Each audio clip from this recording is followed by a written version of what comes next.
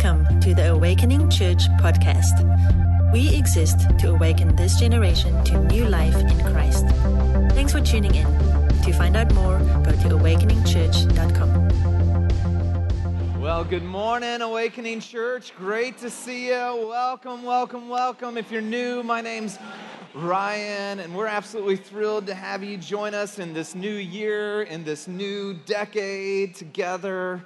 And before we dive in this morning to the sermon, I want to highlight something that's happening in 2 weeks. It's actually a series we're kicking off. Get your pen out for me, would you? Write this date down, January 26th. It's the day we're doing our baptism. We're kicking off a 6-week series. Yes, 6. There you go. Called Relational Intelligence. This is going to be a great series, whether you're married or single, with friendships or with your kids. How do we navigate with wisdom, the relationships that matter most?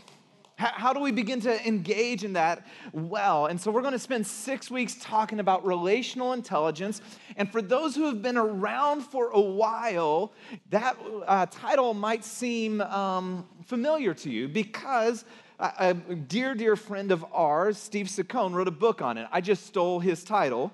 And so I thought, if I steal his title, we should invite him to come speak. So we'll have him February, what's the second week in February? February 8th, 9th? It's the week after Super Bowl. That's all that matters. And if we can, there you go. All right, write it down, 6 weeks. And I want you to make a commitment. Would you commit to making all 6 weeks?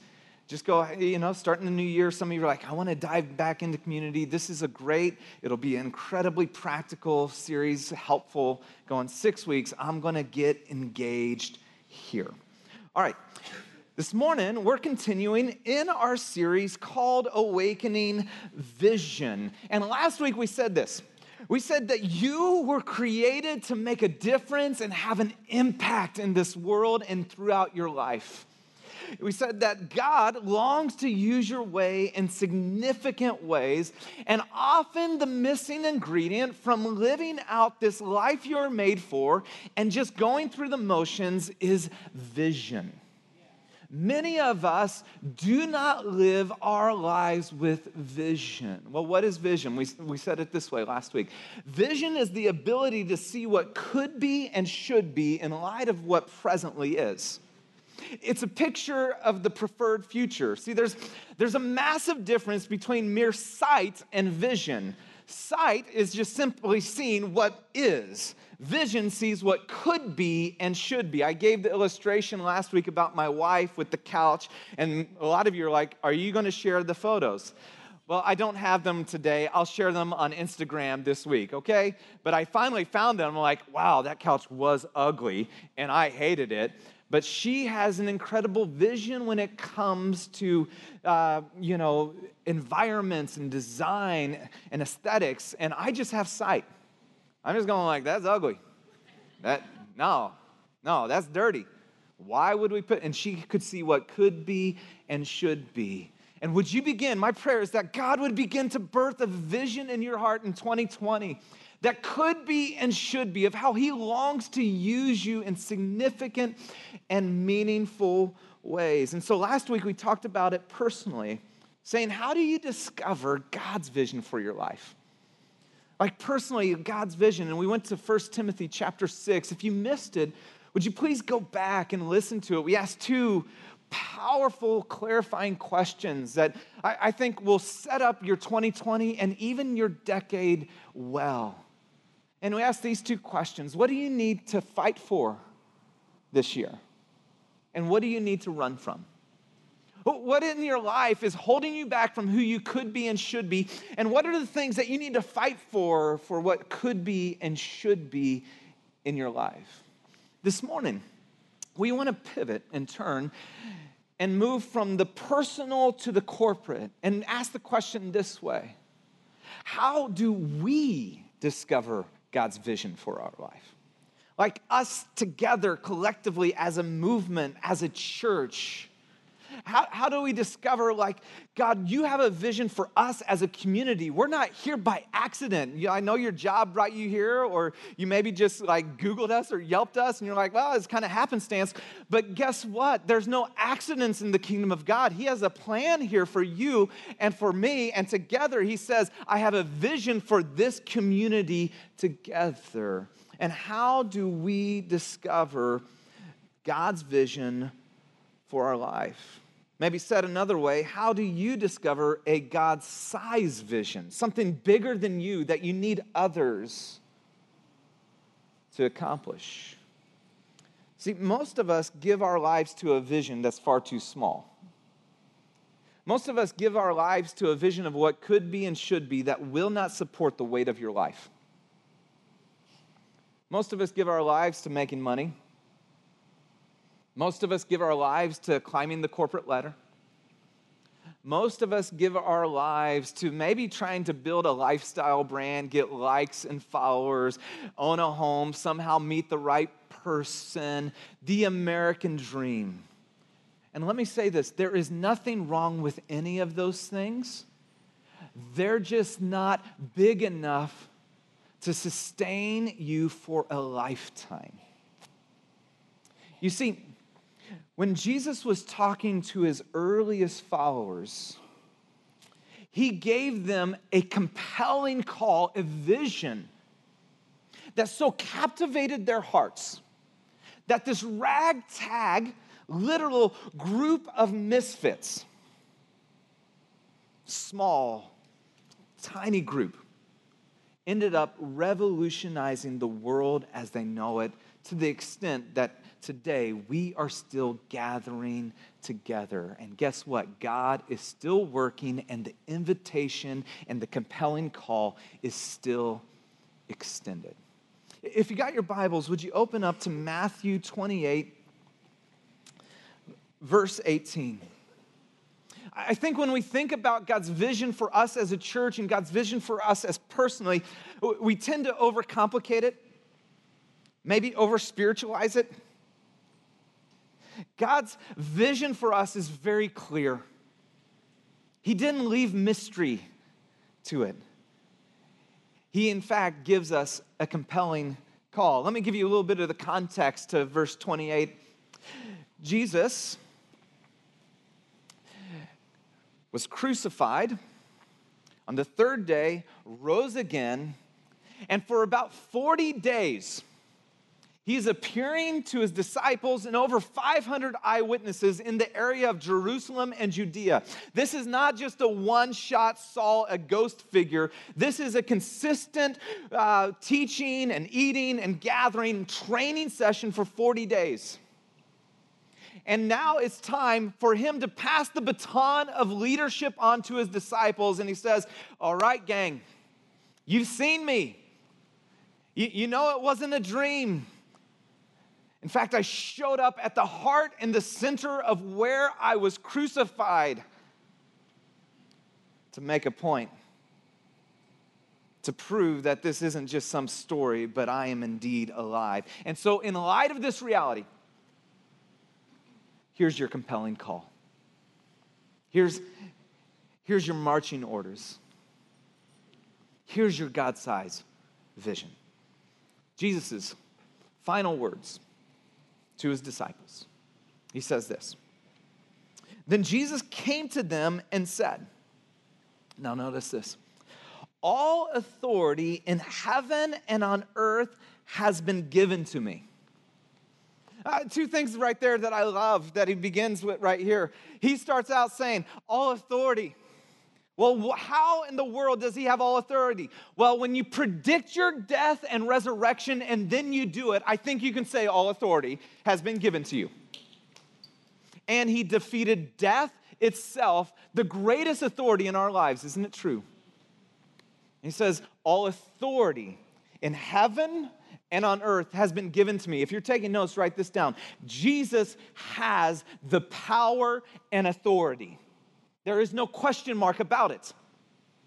And he says that's our starting place for understanding our compelling call, that we are operating with a Lord and Savior who has power and authority. He says, all authority has been given to me. Now notice what he says next. Therefore, in light of my power, in light of my authority, therefore, there's something I'm going to call you to do. I have a vision. So many visions, we begin to kill with the how question, don't we? You're like, man, I really want to, get in shape this year. Well, how are you going to do it? I have a dream for our family, and my kids will walk with Jesus. Well, how are you going to do it? What's that going to look like? Oh, do you need more willpower? You need more strength? You somehow have to kind of get it? Jesus answers the how question with himself. He says, I have a call on your life, and you're not on your own.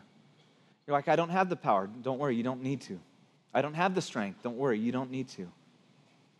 I don't know if I can. I'm pretty sure you can't. But I have the power and authority, and in light of that reality, now listen up, therefore, go and make disciples. This is the compelling call. Therefore, and if you're taking notes in this, in the Greek, that go, it's a participle. It's not actually a command. In fact, you could translate it this way, as you go. Therefore, as you're going about your day.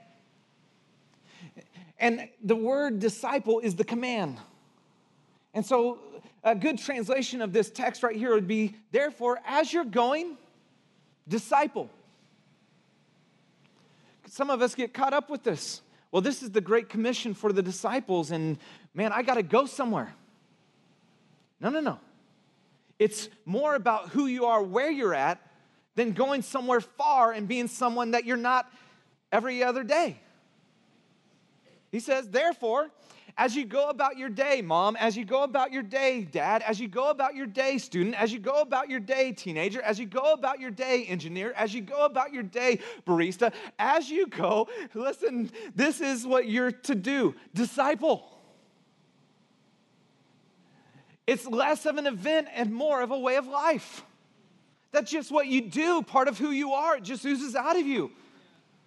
A disciple is one who walks in the ways of Jesus and helps other people walk in the way of Jesus. Like I'm so following you that I can't help that it rubs off on everyone around me. It spills over in my conversations. When people ask me about my weekend, man, let me tell you about church. Worship was amazing. Worship? What is worship? Well, let me explain to you. We gather, and then there's this rock band. Rock band? That's church? Yeah. And they're fantastic. And something happens in that moment when we worship, and it's like, wow. Let me tell you about my weekend. We had this group last night, and we gathered together. Like, group? What is a group? Well, a smaller group of people growing together to become more like Jesus. Okay. Like, do you light candles and sing Kumbaya? And is it weird? No. Like, we talk about our life and we get into God's word and we go like, what does it look like for us to live it out? And then you just begin to share about what God's doing in your life with those around you. That's called discipleship. Therefore, as you go about your day, disciple, it's a way of life. And then it says this, baptizing them in the name of the Father. It's the identification into the community of Christ. It's the public declaration. And some of you in this moment, you're going to be hit with the awareness you need to go public. Your faith, by the way, was never intended to be private. It is the great American lie. It is deeply personal, but it is not private. To be a disciple of Jesus is to walk personally with Jesus and then to help others do the same. And for some, the big step is baptizing. January 26th, you're going to go, I'm going to get baptized. Baptizing them into the name of the Father, the Son, and the Holy Spirit is the identification. I publicly proclaim Jesus has changed my life. And then this next line, we don't like this next line. In fact, we don't like it so much. Could you say it with me? Because we want to ignore this line. You ready? We're going to read and teaching them, starting right there. You ready? And teaching them to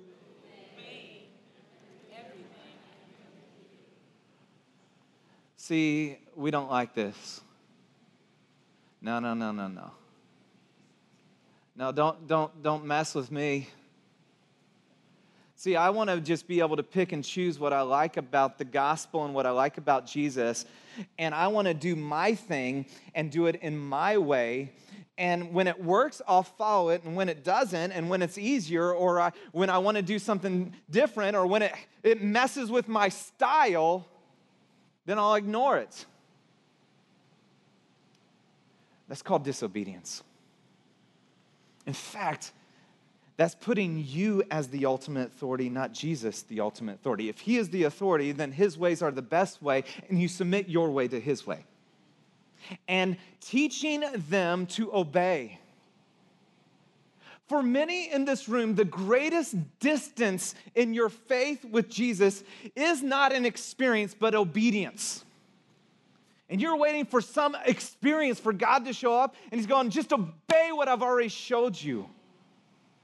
God, would you just show up in my life? I have. In fact, I was really clear in that issue that you're dealing with, in that habit that you're going down. Confess it. Get right. Many of you wonder why you don't experience the power of God in your life. And the reality is there's a lack of obedience in our lives. The church has become anemic. The church has become not relevant. Not because we need to hip up our environment. We just need to bring our lives under the Word of God. In fact, when we're talking about discovering God's will, God, I want to know God's will for my life. Oh, I want to know God's will for my life. I want this vision. Over 90%, I'm just making up a number, but it's true. Over 90% of God's will for your life is revealed in God's Word. The other 10%, his unrevealed will, like who should I marry? What job should I take? God shows you when you obey his revealed will, his unrevealed will.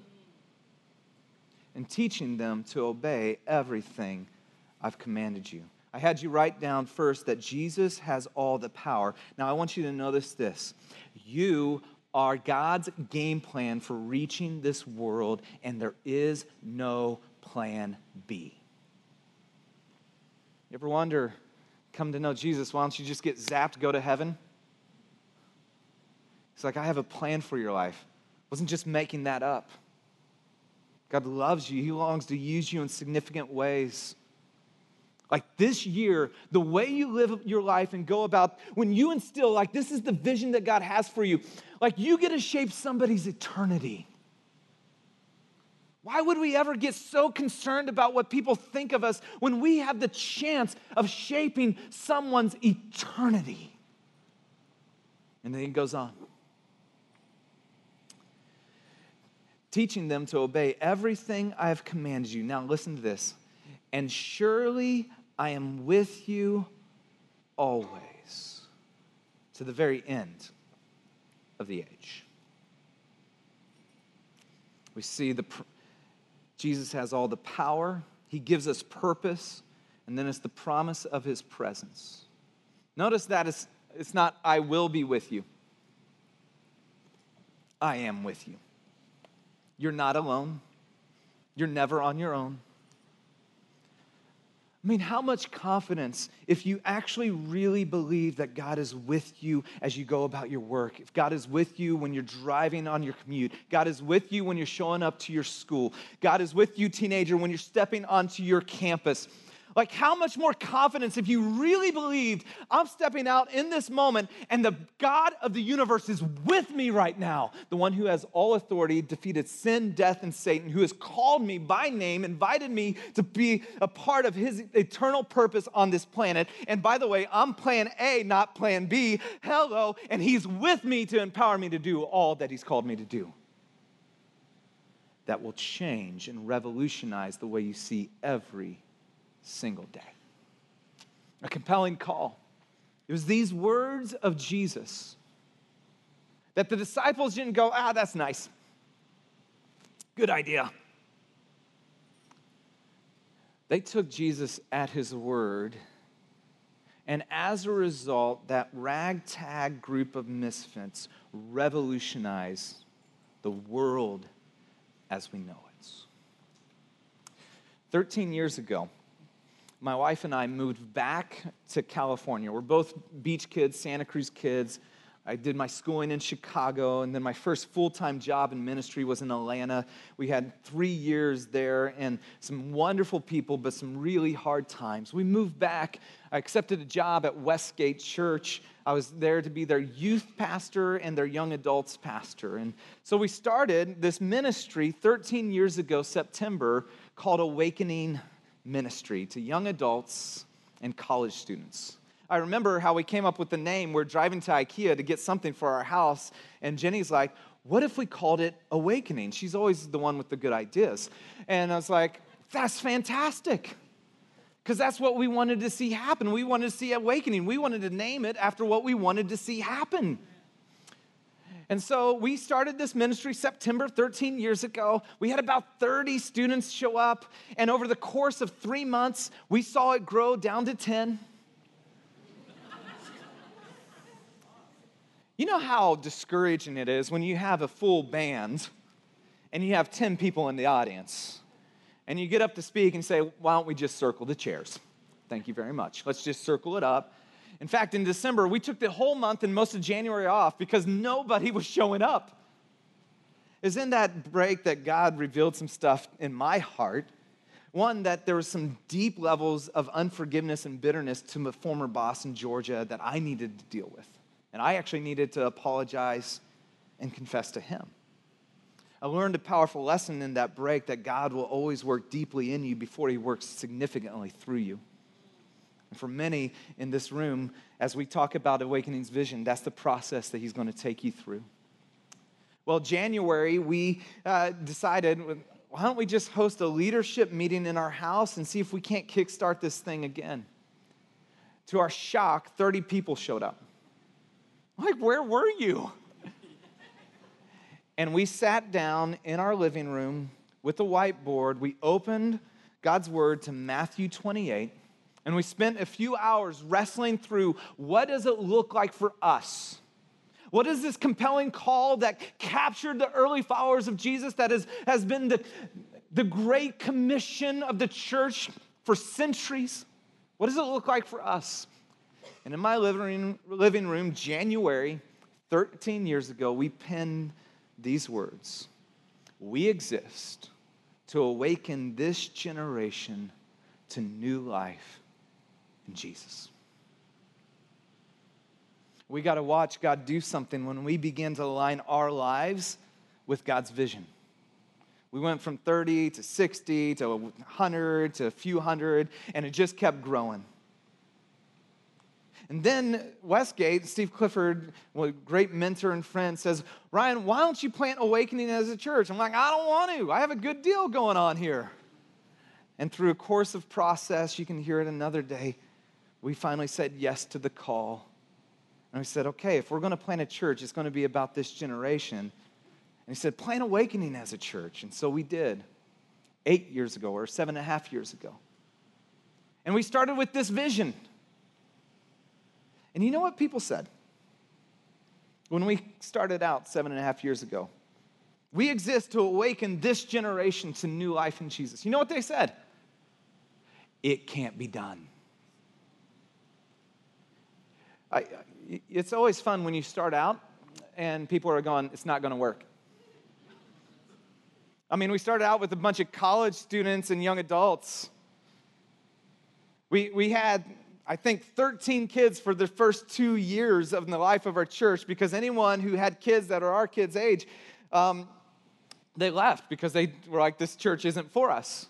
I mean, it's basically, I had 3 kids, the Papulias had 3 kids, the Warrens had 2 kids. I mean, that was most of our kids. It's amazing when you have a great commitment to the Great Commission. When you say, no, come hell or high water, this is where we're going, this is what we're about. And it's not based on what we can do, it's based on what he is able to do. And now we stand back 7.5 years later watching God doing our vision in front of us. So let me give you just a few observations about this vision. Some you've heard before, some you may not. First, our vision is focused on Jesus. This is not a church about Ryan. This is not a church about being cool. This is a church about Jesus. And how do we lift the name of Jesus high? Second thing, it's about transformation. Did you see that? We exist to awaken this generation to new life. It's not about somehow to make your old life just a bit better. In fact, that's one of the things that many people try with Christianity is instead of surrendering their whole life to Jesus, they try to add a little bit of Jesus to their life. It does not work. It's about transformation. God longs to change you from the inside out and bring you to new life where you would step back and go, wow, the only way to explain what God has done in my life is it's just new. It's just new. See, when you've experienced that, you can't stop talking about it. Some of you remember that when you first came to know Jesus, right? And you just couldn't stop talking about it. You're like, can I just tell you about Jesus? They're like, wait a second, what do you mean, Jesus? Who? Is that like a friend of yours? Yeah, he is, but he's, well, not like what you're thinking. And let me explain him to you. It's focused on Jesus. It's about transformation. Then it's specific to this generation. So you're like, okay, what is this generation? Why this generation? Well, real target, 18 to 25 or 18 to 30 is that target. And you're like, well, I'm not in that target. I'm not in that target. Does that mean this church isn't for you? I guess. No, I'm just kidding.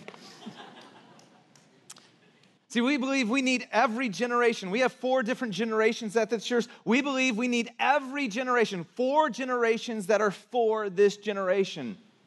You know the fastest growing demographic in the Silicon Valley is 18 to 30-year-olds? Do you know that the missing demographic in the church today is 18 to 30-year-olds? You know that between the ages of 18 and 30, less than 2% are reached in the Silicon Valley, meaning they represent an unreached people group. And we know this, we get this. That the future of the church rests in the hands of the next generation. And we're called to steward the next generation, to raise up the next generation. See, the reason this is a big deal to me, outside of what God's put on our heart, I long for my kids to love Jesus for a lifetime, not just a time in their life. And so to have next door and with our youth group, 20-year-olds investing in my kids, that are showing them the love of Jesus, showing like college students that are passionate for Jesus. Like, man, I want my kids to rub against those kids. Oh, well, that sounded weird. Let's not say that next door. You know what I mean. Golly. I won't say it that way next to them.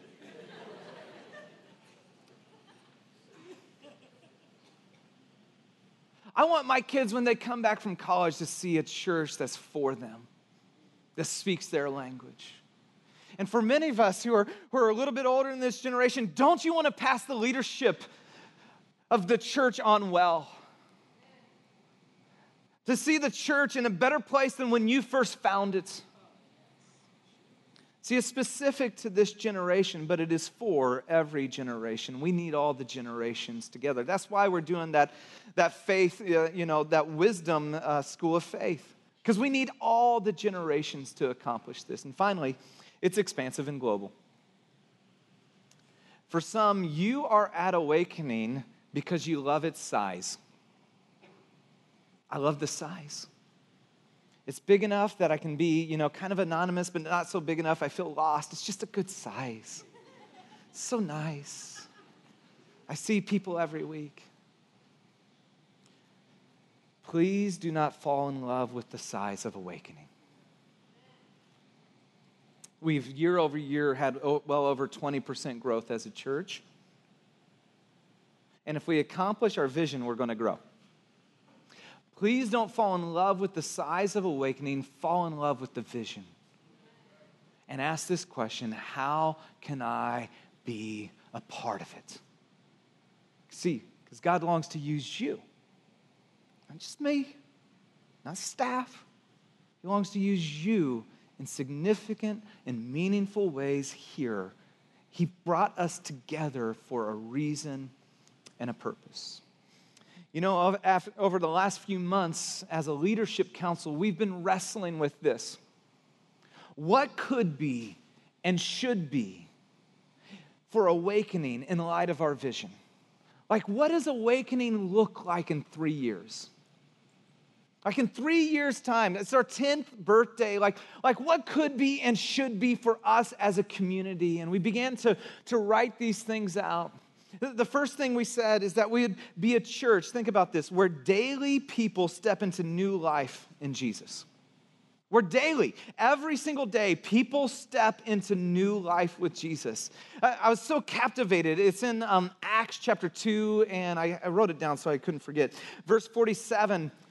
It says, and the Lord, it's given the commentary about the early church of Acts. It said, and the Lord added to their number daily those being saved. If he did it then, he can do it now.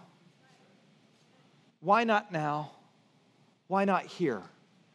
Why not us? Where God would say, I long to use this community. Well, by the way, that's not just me preaching better sermons.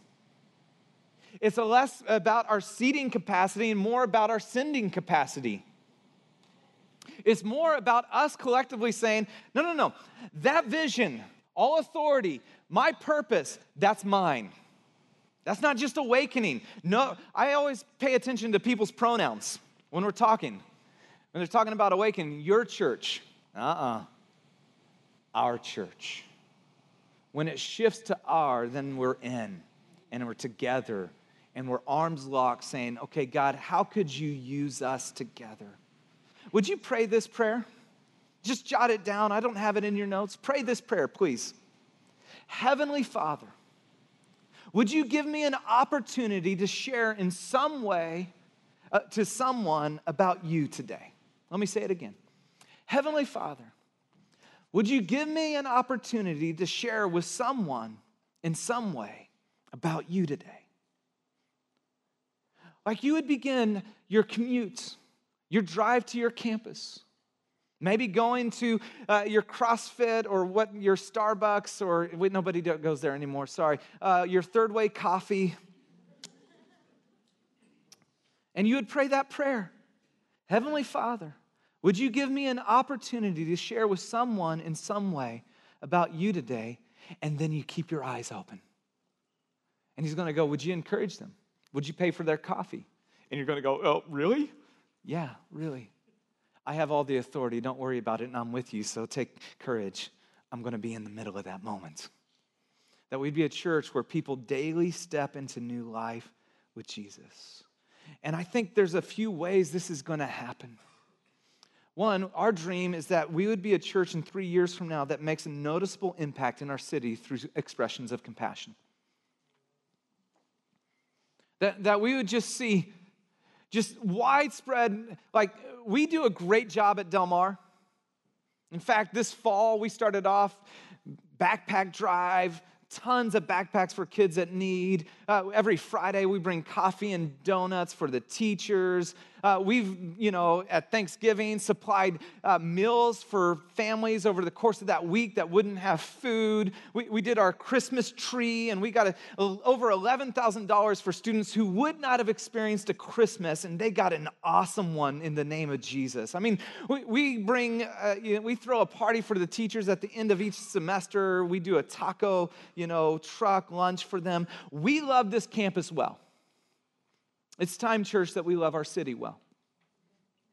If Awakening didn't exist, this campus would notice. They would feel it.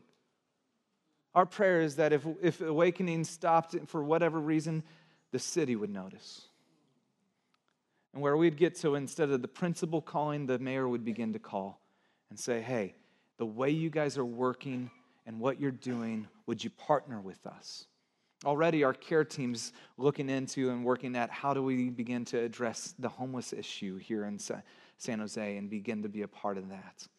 We'd make a noticeable impact in our city through expressions of compassion. That would be an everyday church, not just a Sunday church. Come on now. Stop allowing the lie that you're too busy to keep you from engaging in the community of Jesus and growing. Yeah, it takes time. It's a sacrifice. Yeah, there's nights where you're going like, I just want to be home instead of in a group. And then you get there. If you're like me, I've had this experience. If you're like me, you get there and you go like, I'm so glad I came. And just as your pastor, so you know, there's times where getting there is the hardest part. Getting there is going like, man, I don't really want to. There's a good game on right now. I'm just ready to relax. I don't want to. And then all of a sudden I get there and the community of Jesus so encourages my soul and I walk away going, I'm so glad I came. Please stop missing out on what God has for you this year, where you'd become an everyday follower of Jesus, not a Sunday follower of Jesus. You would stop coming here as your pit stop. There's nothing wrong with that. I long for you to get fed and filled up, but that you would begin to fill yourself up daily. You would get into God's word on your own. You'd begin to pray for your neighbors, and you would begin to get into a group. You go like, I'm going to start this startup thing. Because I've been floating around for a while and I need to engage. That January 26th, relational intelligence, I come on like once out of every 4 weeks, and this happened to be that one. I'm going to make a commitment every sixth Sunday, and how can I take a next step? Be an everyday church, not just a Sunday church, and then finally be a strategic training center for raising up the next generation of world changers. It's part of the reason why we do School of Faith. See, for us to accomplish our vision to awaken this generation to new life, it's not about how do we draw the biggest crowd. It's how do we train up disciples of Jesus who will go and make disciples. It's a two-way street. It takes both of us. We have to create those moments, and you have to engage. It's kind of like what your professor said at the beginning of this course. You remember that? Maybe your high school teacher would say this. You're going to get out of this class what? What you put into it. Same's true here. You're like, I hate that line. Yeah, but it's true. I'm sorry. I can't help it. By the way, this is why so many people sacrificially have given to the Above and Beyond campaign, which already we have over $900,000 given to date, so that we could have a location where we can spend our energy and effort on raising up the next generation of world leaders, world changers. And so your application this morning is, would you take the next step? Take your next step to engage at awakening. What is it? Maybe it's going to startup. Maybe it's getting baptized.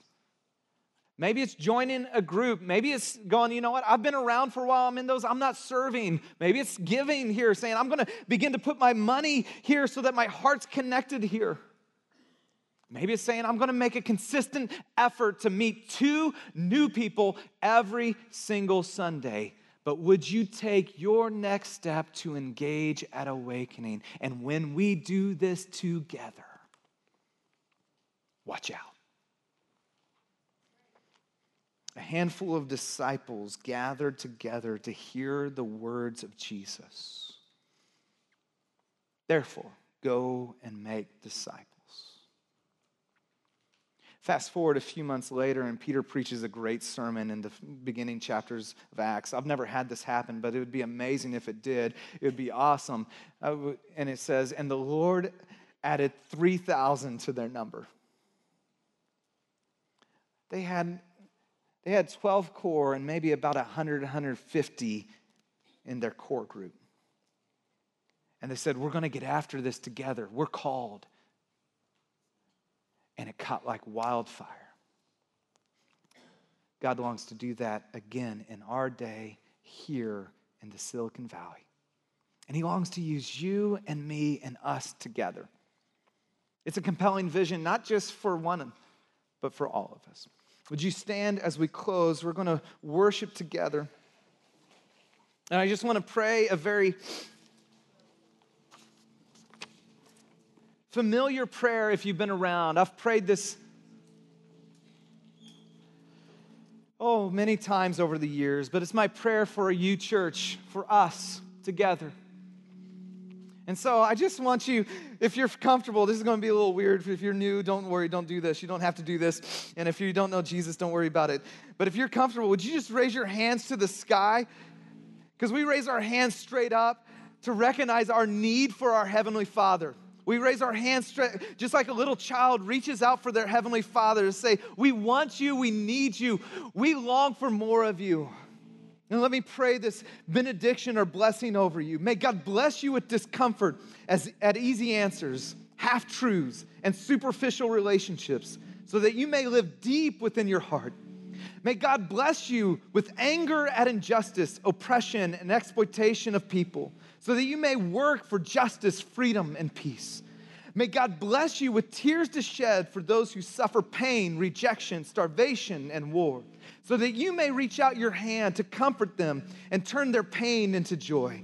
And may God bless you with enough foolishness to believe that you can make a difference in this world, so that you can do what others claim cannot be done in the strong name of Jesus. And all God's people said, amen.